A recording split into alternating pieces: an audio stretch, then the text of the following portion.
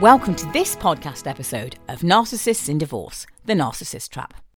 I'm Dr. Supriya McKenna. I'm a former family doctor, but my life's true work is working with people who have fallen prey to narcissistic relationships of any kind, but I'm particularly busy in the area of divorce. Over the last few years, I've been very proud to become an Amazon best-selling author on the subject of narcissism, and my brand new book, Narcissists in Divorce, From Lovelocked to Leaving, is out right now on Amazon. That's the first book in the Narcissists in Divorce series, and the follow-on to that will be out in the spring, and that's called Narcissists in Divorce, From Leaving to Liberty. And please do note that although I use the word divorce, these books are equally applicable to anyone leaving a serious intimate relationship with a narcissist, whether they are married or not. I also have a book out called The Narcissist Trap, The Mind-Bending Pull of the Great Pretenders. And that book might be useful in helping the people around you who are supporting you to understand more about what happened to you and about narcissism generally. I'm also the co-author with British divorce lawyer Karen Walker of Narcissism and Family Law, a practitioner's guide. And between us, Karen and I have trained thousands of family law professionals in narcissistic personality disorder, including judges, lawyers, mediators and social workers. For further narcissism resources from me, please do visit thelifedoctor.org or drsupriya.com, and that web address has the doctor fully spelt out.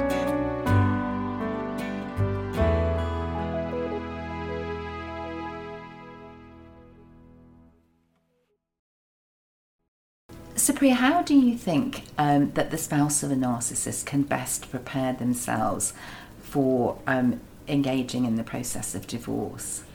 There's a very big answer to that, because there are so many specific behaviours that they're going to be subjected to at the hands of their narcissistic spouse that they really do need to be mentally prepared for what's to come. There's a whole chapter in our book on this. They need to understand that the narcissistic individual is going to be suffering from narcissistic injury, and that means that they're going to respond to their narcissistic injury at having been left by the spouse or having lost the spouse.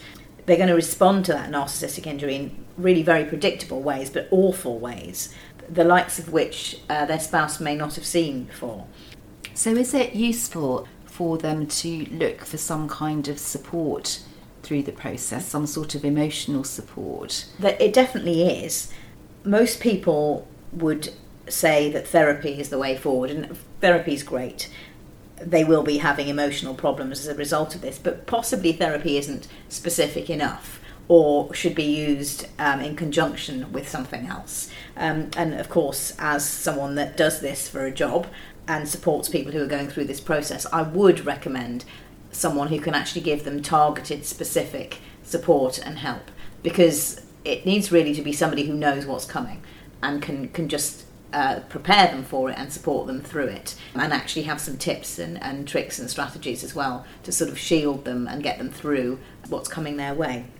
I mean, the narcissist has a sense of entitlement, so they're going to want absolutely everything, and they're going to want their spouse to get nothing, and they'll be prepared to fight dirty for it.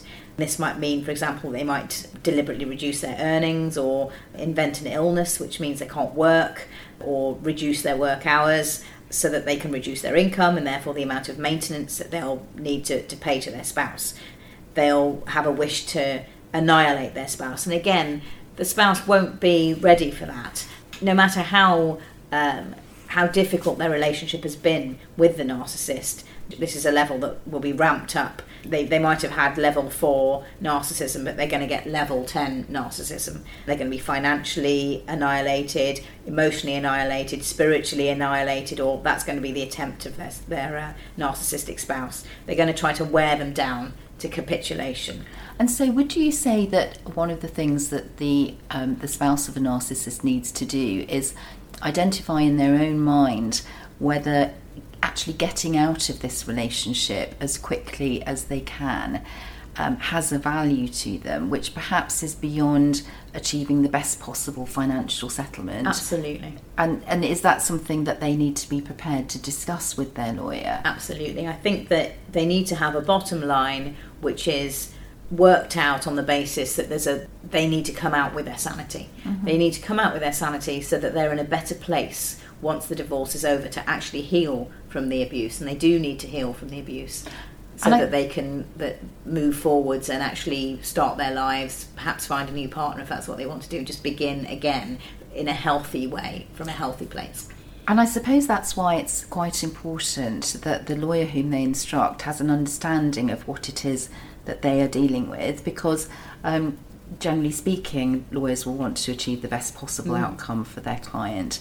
But where one's dealing with the spouse of a narcissist, actually that best possible outcome might be best in a variety of different ways, one of which is getting out of this situation sooner rather than later. Definitely. The quicker the process, the less opportunity the narcissistic individual has to abuse the spouse through the process, and the better able the spouse is going to be to heal and get on with their lives afterwards. So there is a cost to that.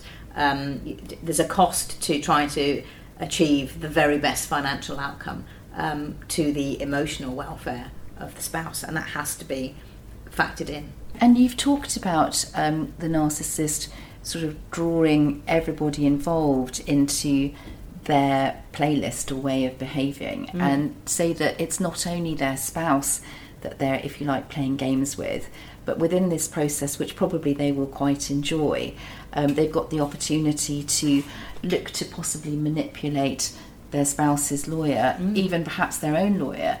So lots of narcissistic supply going on within this process, which actually, particularly, you talked about narcissistic injury, if they feel personally damaged by the rejection or loss of their spouse, actually maintaining the divorce process for as long as they can is quite a good objective from their perspective. And similarly, the converse is it's very damaging to the person who's extricating themselves from the relationship. This whole process is a fantastic place for a narcissist to get narcissistic supply. There's so many things going on. There's a lot of drama, there's conflict, there's attention. They can play the victim and have lots of people outside of the process give them sympathy, bring them meals, wipe away their tears.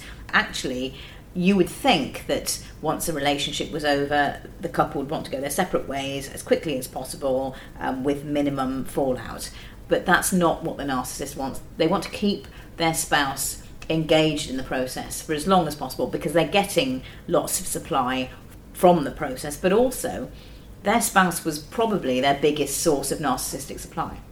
And so to kind of keep them in play for as long as they can, they don't want to lose that person in many ways. It's a sort of can't live with you, can't live without you type of situation. So the process will want to be unnecessarily protracted by the narcissist. So don't be surprised, be prepared for that and make contingencies for that. Try to find the way out that can be as quick as possible, knowing that the narcissistic individual is going to try to just draw things out for as long as possible. And so I guess part of the being prepared to become divorced is making sure that you instruct a lawyer who understands what you're dealing with, so that you form a team and are able to deal with this together.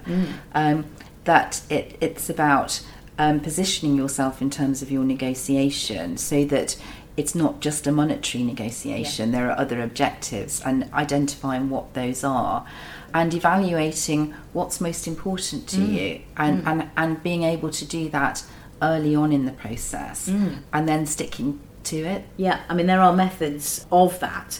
We describe various things that you can try in the book, various techniques to try to work out what it is that you really want, what you really want from the future, how you really see yourself. And it's very difficult for people who've been suffering at the hands of a narcissist for a long time to actually know what they want, because often they've taken on the wants of the narcissist. Very often they've subjugated their needs for the narcissistic individual, so they don't even really know what they need or what they want.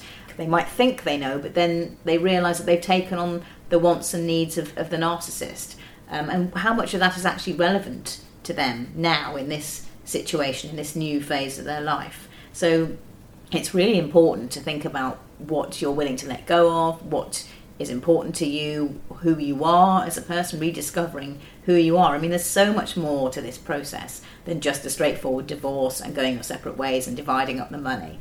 It just is a massive journey for the spouse of the narcissist. It's a journey of self-discovery because you have put yourself last very, very often when you've been with a narcissist. And perhaps recognising why it was, or trying to recognise why it was that you were attracted to the narcissist in the first place, which may be particularly important when endeavouring to ensure that you don't become attracted to the self-same type of person all over again once you've removed yourself from this relationship, about finding out what it is about you that has caused you to be in this situation and ensuring it's not repeated. Yeah, because I think particularly during the divorce process, you've realised that perhaps you were never loved by the narcissist, and so you're possibly looking for a new relationship to sort of almost as a band-aid, a sticking plaster to stop the pain. And you need to be very, very careful about that. If you haven't identified what it was about yourself and what it was about the narcissist that made you these two parts of this jigsaw puzzle that fit together perfectly, if you haven't worked out what those factors are, you will be drawn in most likely to another relationship which will be a difficult one. And to have stereo narcissism during your divorce, a narcissist on each side, is just disastrous. And of course the new narcissist won't look like the old narcissist, and they won't behave anything like, on the surface, the old narcissist. They'll be love bombing you, they'll be supporting you in your divorce, they'll be coming to meetings with your solicitor, they may be over involved, they may be rescuing you and you may need rescuing.